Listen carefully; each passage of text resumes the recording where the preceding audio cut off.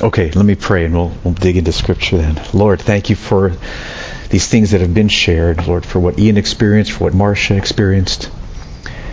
And Lord, we thank you for your word. What a gift. I pray that in a powerful way it would be lamp to our feet and a light to our path today.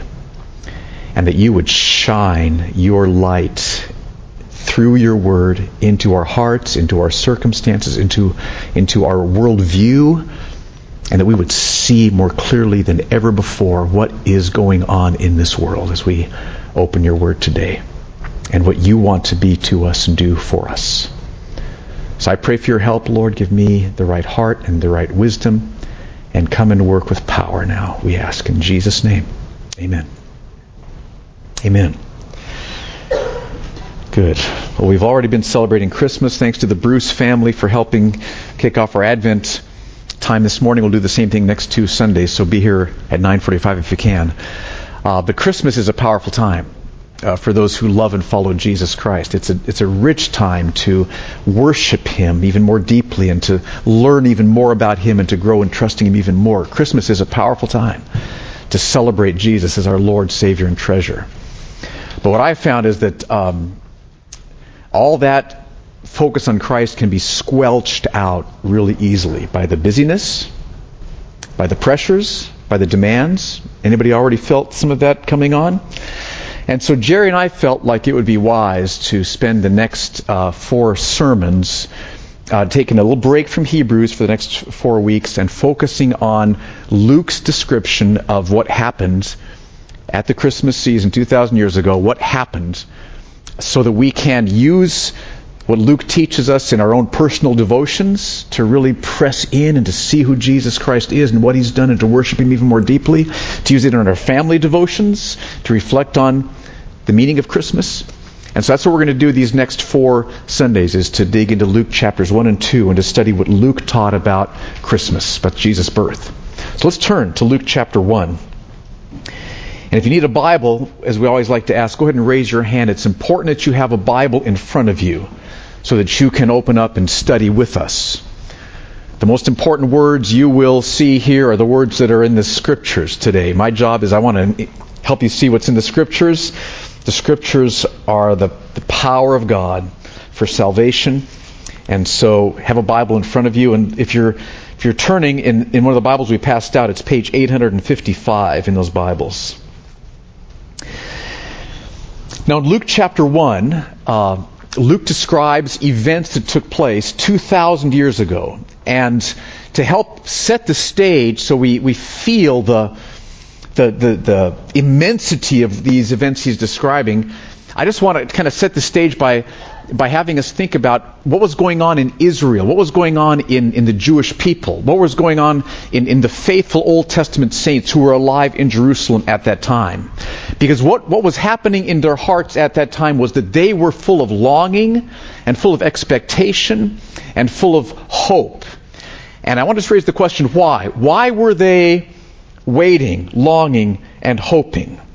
And the reason is because all through their history, God, time and time again, had raised up prophets who prophesied that the day would come. I mean, just think about the power of hearing this prophecy, that the day would come when God Himself would come to earth and be born as a baby, who would be the Messiah, whose death would save us from our sins, whose presence would satisfy our hearts, and whose reign would spread throughout the whole world, righting every wrong and ultimately bringing the new heavens and the new earth. And so time and time again, the people of Israel heard these prophecies. This is what God's going to do. This is what He's going to do. And I want to show you one. Turn to page 573, Isaiah chapter 9, verse 6 and 7. It's 573 in the Bibles we passed out. I just want to give you one to just give you a flavor. Imagine that you were an Old Testament believer and you heard Isaiah speak these words at around 700 BC. And imagine how this would have stirred your heart to know that this is what God's promising He will do. Isaiah 9, 6 and 7. For to us a child is born. To us a son is given, and the government, all authority, shall be upon his shoulder. And his name shall be called Wonderful Counselor, Mighty God, this child, Mighty God, Everlasting Father, Prince of Peace. Of the increase of his government and of peace there will be no end on the throne of David and over his kingdom, to establish it and to uphold it with justice and with righteousness from this time forth and forevermore. Now get this last line. The zeal of the Lord of hosts will do this. So that's the kind of prophecy that Old Testament believers heard. And so what would well up in their hearts, there were dozens and dozens and dozens of them all through the Old Testament. And so what welled up in their hearts was longing and waiting and praying and hoping for God to do what He had promised. So if you were an Old Testament saint 2,000 years ago, you would have been longing, waiting, and hoping for God to do what He'd promised in terms of sending the Messiah. But now something else God had done to heighten the anticipation even more was that starting at 400 BC, God raised up no more prophets. So if you can just kind of get Israel's history, starting way back in Genesis 3:15, prophecy, prophecy, prophecy, raising up prophets, the Messiah's coming, God's going to send the Messiah, a baby's going to be born, His name is going to be God, He's going to save. So all these prophets, 400 BC, silence for 100 years, 200 years, 300 years, 400 years. So if 2,000 years ago you were in Jerusalem, you would have been waiting and longing, and you would have, it's kind of like when you have a drum roll and then silence, there's a sense of expectation. So God had this 400-year period of just like silence, no more prophets. Waiting, waiting, waiting. Think of 400 years of waiting. That would take us back to 1612. Waiting. Waiting, waiting. And then, Luke chapter 1. It happens, okay? What does Luke want to teach us from this story? He starts with Zechariah and Elizabeth. So what does he want to teach us from the story of Zechariah and Elizabeth? And as I studied verses 5 through 25, I saw 7 main truths that he wants us to be impacted by with this story. And the first truth is this. These events he's going to write about, they really happened in history. Okay? Look at the first 8 words of verse 5. He starts off, in the days of Herod, king of Judea. He doesn't start off once upon a time. Okay? Whole different feel if you start a story off that way. He wants to put the time and the place in the days of Herod, king of Judea. Now this is crucial. Every historian, secular, Christian, non-Christian, every historian knows about the Herodian dynasty, the line of kings with the name of Herod. And every historian knows that this Herod ruled over a real Judea from about 37 BC to about 3 or 4 BC. Okay, the dates, it's not 0 BC because dates, they weren't real precise back then, but it's close enough, okay? 37 BC to 4 BC. Real Herod ruled over real Judea. And so Luke wants us to understand from the very get-go, this happened. This took place on planet Earth. This is history. This is real. That's the first truth. Second truth. These events happened to a couple who are the perfect example of Old Testament believers. So this didn't happen with people who are from Syria far to the north or Egyptians down to the southwest. God loves them too. But this happened with people that are right smack dab in the middle of God's purposes for Israel. Look at how Luke emphasizes what's true about Zechariah and Elizabeth. Start with verse 5. In the days of Herod, king of Judea, there was a priest named Zechariah. You don't get more to the center of God's working amongst His people than the priests with the temples. This is a priest, an Old Testament Jewish priest named Zechariah of the division of Abijah. He had a wife from the daughters of Aaron, and her name was Elizabeth. Okay, so you don't get more Jewish than this, okay? Zechariah is an Old Testament priest, and his wife Elizabeth, Her great-great-great-great-great-great-great-great-great-great-grandfather was Aaron, who was Moses' right-hand man. Like, talk about a pedigree. I mean, this is like awesome. These are like the very heart and soul of the Jewish people right here with Zechariah and Elizabeth. So the setting is God's people, Jerusalem, the Jewish people. Verse 6, they were both righteous before God, walking blamelessly in all the commandments and statutes of the Lord. That doesn't mean they were sinless. That just means that word blameless, as it's used in the Scripture, means the bent of your life, their longing, was to be faithful to God.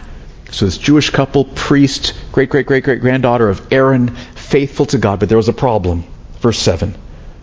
They had no child because Elizabeth was barren and both were advanced in years. Okay, so verses 5 through 7, this is a couple who are the perfect example of Old Testament Israel. Now, third, God sends Zechariah an angel. Now start in verse 8. Now while he was serving as priest before God, when his division, the division of priests, was on duty, according to the custom of the priesthood, he was chosen by lot to enter the temple of the Lord and burn incense. Now can we kick that next slide up? I want to show you, just so you have a picture of what we're talking about here with the temple. Okay, this is the whole temple complex. Now see that little section where the temple is right there in the center? That part right there is 200 yards long and 100 yards wide. So this is massive. See this little section here? That's the little place. Gentiles couldn't go past that section. Here's the temple right here. So this section here, 100 yards, 200 yards long, 100 yards wide. I just wanted to show this to you. Do you see how big that is? If you can see really close, there's little people right there. There's a little person right there, okay? We're talking, this is massive. This is a huge temple complex. Let's go to the next one. So here's an actual picture of the temple. Okay, so this is the temple. This is 16 to 20 stories tall. 16 to 20 stories tall. You see a little person right there. Okay, that's a little person. Now, Zechariah would have been right in here, and the angel would have showed up right about there. Okay, so I just want you to see how big this is. Remember when the disciples came out of the temple in Matthew 24? Look at how big this is, Jesus. And he says, there will not be one stone left on another. But it was big. That's why they were responding the way they did. Okay, so that's what's going on in verse 9. He was chosen by lot to enter the temple of the Lord and burn incense. Now verse 10. And the whole multitude of the people were praying outside at the hour of incense. And there appeared to him an angel of the Lord standing on the right side of the altar of incense. Now imagine that you were Zechariah. You'd read about angels all through the Genesis and Deuteronomy. You'd read about angels appearing to people. You'd heard about angels. You'd never experienced an angel. And there you are doing your worship, offering the incense, picture of prayer to God, and there's an angel there. And so the fact that God sends an angel is to help Zechariah understand the significance of this. And the fact that Luke emphasizes that God sent an angel helps us to see what's happening here is really big. Okay? Fourth, the angel promises that Zechariah and Elizabeth would have a baby. A very important baby. Look at verse 12. Zechariah was troubled when he saw him, the angel, and fear fell upon him. But the angel said to him, do not be afraid, Zechariah, for your prayer has been heard, and your wife Elizabeth will bear you a son, and you shall call his name John. This is powerful. Now, throughout the Old Testament, whenever an angel announces that a baby is going to be born, that is a sign that this baby has an important role in God's plan. Some examples. An angel announced that Isaac would be born to Abraham and Sarah. Isaac, very significant figure in Old Testament history. An angel announced that Jacob and Esau would be born to Rebekah. Jacob and Esau, very important figures in Jewish history. An angel announced that Samson would be born to Manoah. Samson had a very important role. And so God has an angel announce the birth of this child to Zechariah and Elizabeth. So everybody would understand. So he'd understand. All those he would tell this would understand. We would read this and understand this baby has a very important role. Okay? Not only that, Elizabeth had not been able to get pregnant. Okay, she had been barren. And think about the women in the Old Testament who had not been able to get pregnant, who then God stepped in and answered a prayer and they got pregnant. And think of the significance of the children that were born. This is a way that God displays the importance of a child. Sarah had not been able to get pregnant, but then bore Isaac. Rebekah, already mentioned, had not been able to get pregnant, then bore Jacob and Esau. Rachel had not been able to get pregnant, bore Joseph. Manoah had not been able to get pregnant, bore Samson. Hannah had not been able to get pregnant, bore Samuel. Okay, so both the fact that an angel announces the birth of this baby and the fact that Zachariah and Elizabeth were old, past childbearing years, and God said, you're going to have a baby, all this is to show this baby has a very important role. So are you feeling this? Okay? Fifth truth Luke wants us to get. This baby would be the prophets preparing the way for the Messiah. This is huge. Verse 14, you will have joy and gladness, and many will rejoice at his birth, for he will be great before the Lord, and he must not drink wine or strong drink.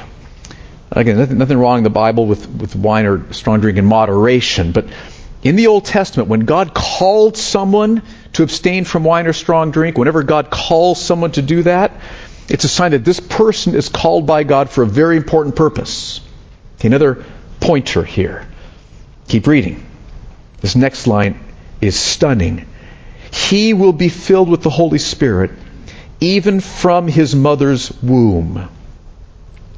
Now, does that mean from the time of birth onward, which would be amazing enough? Or does that mean from within the womb, which would be amazing too? And the commentators I read thought that it should be from within the womb, because remember when Elizabeth, with this baby in her womb, goes to visit Mary? Remember what happens in that story? And the baby leaps for joy because this is Mary who's going to be the mother of the Messiah. Okay, that's what Elizabeth describes as happening. And so this baby is filled with the Holy Spirit from within the womb. Now, no one in the Old Testament was ever described in that way, which I think means that this baby spiritually is greater than any other person in the Old Testament. And Jesus actually says that in Luke chapter 7. Among people born of men, no one's been greater than John the Baptist. Oh, I told you who it was. John the Baptist, okay? Well, we're getting there. You already knew. He will be filled with the Holy Spirit even from his mother's womb. Now, verse 16. And he will turn many of the children of Israel to the Lord their God. There were earnest, fervent believers, but the majority of Israel were far from God. Either far from God in self-righteousness, following the scribes and the Pharisees, or far from God in blatant rebellion against God. Many in Israel were far from God, but he, this baby, will turn many of the children of Israel to the Lord their God. And he will go before him in the spirit and power of Elijah to turn the hearts of the fathers to the children and the disobedient to the wisdom of the just, to make ready for the Lord a people prepared. Now, when Zechariah heard those words, he would have been stunned, because he knows what the angel is referring to is two prophecies in the book of Malachi. So I want you to turn to Malachi. This is page 803 in the Bibles we passed out. Turn to Malachi chapter 4, verse 5. Zechariah would have known the angel is saying God is going to fulfill the prophecies he gave in Malachi chapter 4, verses 5 and 6, and Malachi chapter 3, verse 1. Let's start with Malachi 4, verses 5 and 6. I want you to see this. So I want you to feel, Zechariah was an Old Testament priest. He was steeped in the Old Testament scriptures. He prayed the Old Testament scriptures. He read the prophecies and longed for these things to take place. And now the angel is saying, it's going to happen. Okay? Malachi chapter 4, verse 5. God says, behold, I will send you Elijah the prophet before the great and awesome day of the Lord comes. So before the day of the Lord, before the end of history, which means this is tied in with the coming of the Messiah, God is going to send Elijah the prophet. And that does not mean that he's going to raise Elijah from the dead and the same Elijah is going to come back. What that means is that he will send a prophet in the power and the spirit and the anointing that Elijah had. Remember Elijah? Remember Elijah, Mount Carmel, Baal, and Jezebel? Remember the whole thing? Okay, John the Baptist, power. So I will send you Elijah the prophet before the great and awesome day of the Lord comes. So before the end, linked in with the coming of the Messiah, God's going to send a prophet like Elijah. Look at verse 6. And he will turn the hearts of fathers to their children, and the hearts of children to their fathers, lest I come and strike the land with a decree of utter destruction. So at the end, before the day of the Lord, before the final judgment, God's going to send this prophet like Elijah, who is going to return the hearts of the fathers to the children and the children to the fathers. Families will be restored. Reconciliation will occur. Heart change is what's behind that. So that's Malachi 4, 5, and 6. We've got the word Elijah, and we've got the idea of turning the hearts of the fathers to their children. Now look at Malachi chapter 3, verse 1. Just to the left there. God says, behold, I send my messenger. Okay, that's this prophet like Elijah. That's John the Baptist. Behold, I send my messenger, and he will prepare the way before me. John the Baptist. And the Lord whom you seek, okay, that's the Messiah, will suddenly come to his temple. And the messenger of the covenant in whom you delight, that's the Messiah, he is coming, says the Lord of hosts. So here's what's going on. God says, I'm going to send a messenger who's going to prepare, and then the Messiah is going to come. So there's going to be this messenger to prepare people, and then the Messiah is going to come. So putting Malachi 4, 5, and 6 together with Malachi chapter 3, verse 1, in 450 BC, Malachi prophesied that God would, in the future, send a prophet like Elijah, great power, great anointing, who would return the hearts of the fathers back to the children. There'd be restoration in families, and who would prepare the way for the Messiah. Malachi 4 and Malachi 3. Now, with that in mind, turn back to Luke chapter 1 again, verses 16 and 17, and think about Zechariah, who was steeped in the Old Testament Scriptures, prayed the Old Testament Scriptures. He would have had times on his knees praying, send the prophet like Elijah. Send the prophet who will turn the hearts of the fathers back to the children. We need that. Send the prophet who will prepare the way for the Messiah. Send this prophet like Elijah, hearts of fathers to children, who will prepare the way. And then you, if you're Zechariah, you hear what the angel says in Luke 1, 16 and 17. He will turn many of the children of Israel to the Lord their God. And he will go before him in the spirit and power of Elijah, to turn the hearts of the fathers to the children, and the disobedient to the wisdom of the just, to make ready for the Lord a people prepared. So Zechariah would have been stunned at this point. God was going to send the prophet like Elijah. God was going to send the prophet who would turn the hearts of fathers back to children. God was going to send the prophet who would prepare for the Messiah. God was going to send this prophet, and he's my son. He's going to be my son. This prophet's going to be my son. Can you feel that? Amazing. Sixth, Zechariah has every reason to believe this angel. Okay, this is important. Verse 18, Zechariah said to the angel, how shall I know this? For I'm an old man, and my wife is advanced in years. And we know from, in a couple verses, this is unbelief here. Okay, Zechariah was not a perfect man. He did not believe what the angel was saying. And the angel answered him, I am Gabriel. Okay, Gabriel, very significant angel, the same angel who talked to Daniel back in Daniel 9. I stand in the presence of God, and I was sent to you I was sent to speak to you and to bring you this good news. Behold, you will be silent and unable to speak until the day that these things take place, because you did not believe my words, which will be fulfilled in their time. And the people were waiting for Zechariah, and they were wondering at his delay in the temple. When's he going to come out? Okay? And when he came out, he was unable to speak to them. And they realized that he had seen a vision in the temple, and he kept making signs to them and remained mute. And when his time of service was ended, he went to his home. Zechariah did not believe what the angel was saying. He was struggling with unbelief here. And he wanted a sign. I'd like a sign to show that you're speaking the truth. So God lovingly disciplined him for his unbelief and gave him a sign. Okay,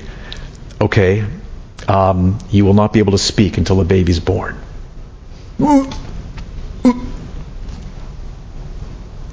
I believe. Okay? He was persuaded. All right? This is a real angel.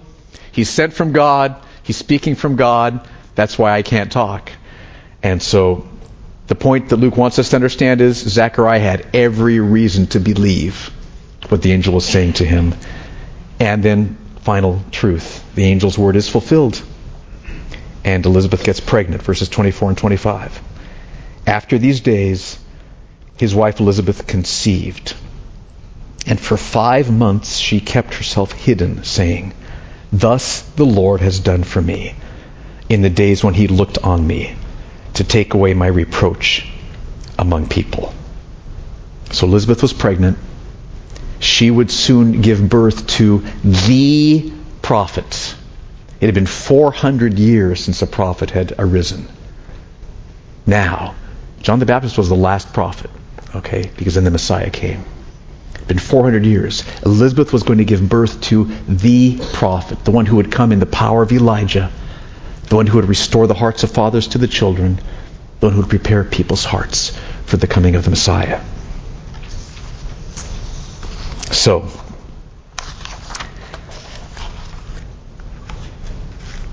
before I draw some conclusions now, I just want to open it up. What questions does this stir up? I want to make sure you get the details, you see the flow of what's happening here. 7 main truths Luke wants us to be resonating with and trusting and seeing and understanding. And again, the whole focus of this is to highlight the significance of this Christmas season so that you will worship Jesus more passionately and trust him more fully.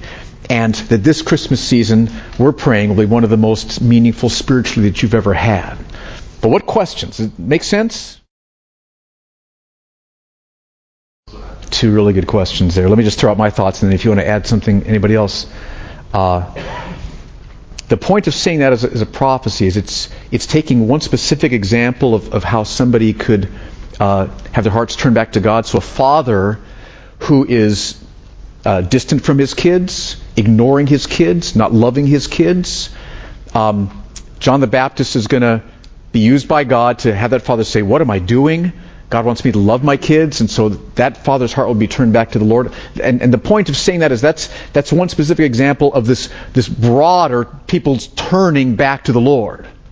So that he takes one example to represent the whole. All kinds of different ways. So kids will be turned back to fathers, moms turn to kids, people turned away from lust, people turned away from greed. All these things will be happening as a result of John the Baptist preparing God's people. So that's why they pick out that one, fathers to the kids having their hearts changed. But then how does that fit with the fact that Jesus said, daughters will turn against fathers and children will betray their own parents? And that's just a different picture. That's just the result of when the gospel comes into a family, not everyone is going to be saved, and there will be some who oppose. So those aren't contradictory statements, because one's talking about unbelievers in a family, and this is talking about God's people responding. That's a good question. Prophets speak in figurative, symbolic language. And so when you read a prophet, you kind of have that in the back of your mind. And there's a couple other places too. And the New Testament actually says that this is the one who comes in the spirit of Elijah. So we know it's not Elijah himself, it's someone else. And so all that kind of put together is why I believe that he's not going to raise Elijah back from the dead and bring him back, but he'll be somebody like Elijah. So it's a good question. I think that's the answer. And we have two, Jan and me. We adopted both our kids. Jan wasn't able to get pregnant. Sometimes God answers prayers for children and gives children, and sometimes He doesn't. But my understanding, I think this is biblically, is that whenever you pray in Jesus' name, God will always do either exactly what you're asking for, or something even better, which you may not have had you not prayed. And so that was our experience, Jan and me. And so what I would encourage your friend to put her hope in is not having children, but in Christ as her treasure. And He will do whatever will bring her more of Christ. It may be having biological kids is the way. Beautiful. It may be not by having biological kids. Beautiful. Does that help? It's just a tough situation. Yes, and it can be it's going to be very painful. And others of you have struggled with infertility too, I know.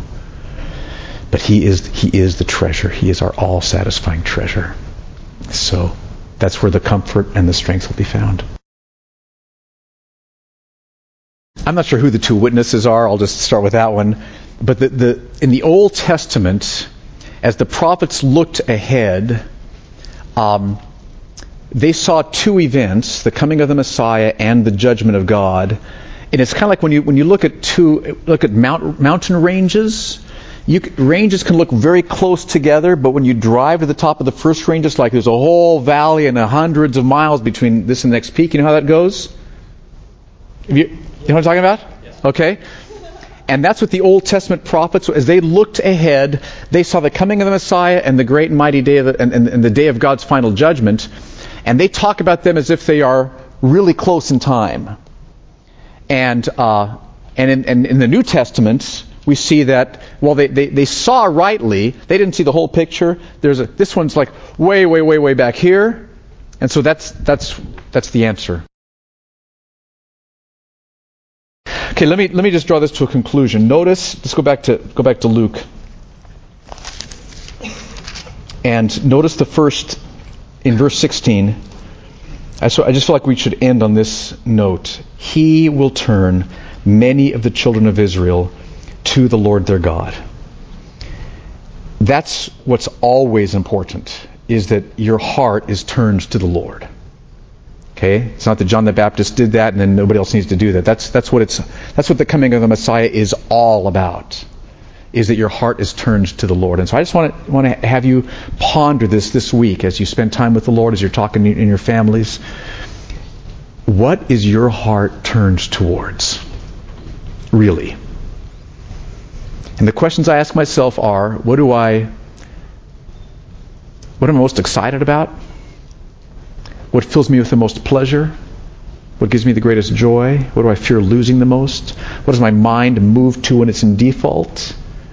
That shows me what my heart is turned towards. So what is your heart turned towards? This question that Aaron raised was just such a good question. Psalm 16:11, John 6:35, all the scriptures we love to quote here at Mercy Hill. Jesus Christ is our all-satisfying treasure. And you want to turn your heart to what will be your all-satisfying treasure. Right? Don't waste your hard-earned heart energies on things that aren't going to satisfy you. Right? And so I just want to highlight then 2 points about who God is from this passage. One is just to notice His mercy. He cares about you. That's one of the reasons you want to turn your heart towards the Lord, because He cares about you. And it's very powerful to me that here in this story of John the Baptist, the prophecy, the angel, the temple, that God would say, the first thing the angel says is to Zechariah, God's heard your prayer. Elizabeth is going to get pregnant. That's just very touching to me. And at the very end, Elizabeth's statement, thus the Lord has done for me in the days when he looked on me to take away my reproach among people. God's done this for me. So we have kind of a subplot in the story of the tenderness of God to give Zechariah and Elizabeth a baby. Don't you love that? And so you can turn your heart towards the Lord because he feels tenderness towards you in Christ because Jesus paid for your sins on the cross. He is welcoming you. He loves you. He cares about you. And you can turn your heart to him. That's a powerful reason to turn your heart towards him is because he cares. And we see that displayed in how he has cared for Zechariah and Elizabeth. He cares. Secondly, he is rock solid faithful to all of his promises. What the angel spoke to Zechariah happened, right? Even Elizabeth, as old as she was and as old as Zechariah was, she got pregnant. Okay? And that here this promise was about the coming of John the Baptist and the coming of the Messiah. All these prophecies from centuries back were being fulfilled. Every promise God has made in his word, he will fulfill. And I would guess that there might be a promise or two and you are doubting right now whether God is going to fulfill that promise. And I just want to tell you, he will. He will. So my encouragement to you is to turn your heart towards the Lord. Right now, in a fresh way, you're my joy, you're my treasure, you're my passion. God is revealed in Jesus Christ. I love you. I want to live my week and my life for you. And then as you spend time with the Lord, individually and as a family, ponder that, pray over that, nurture that, deepen that, strengthen that. And this next week and then for the rest of our lives, let's have our hearts be turned towards the Lord.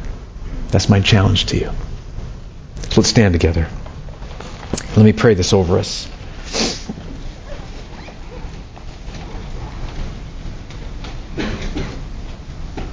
Hearts, Lord, can be turned to all kinds of things now. Stuff we've got to get done, problems at work, concern for our kids, 49ers playing, Christmas shopping, which we buy for this person, all these questions. Those aren't bad questions. Those aren't bad things to be concerned about. But Lord, we want our hearts to be turned to you. We want to worship you as revealed in your Holy Son, Jesus Christ. And so I pray, Lord, right now that you'd bring your power upon us and that we would all turn our hearts toward you. I pray for anyone here who has never turned his or her heart to you, and that right now they would do that. They would see all that you are, Jesus Christ, your death paying for their sins, your power which will change their heart, your presence and love which will satisfy them. If you've never turned your heart to God in Jesus, do it now, right now. We'd love to pray with you afterwards and encourage you in coming to know him, being saved by him.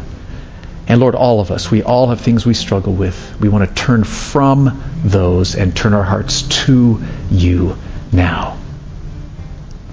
Thank you so much for having Luke write this story about Zechariah and Elizabeth. Thank you for the angel coming. Thank you for your faithfulness to them.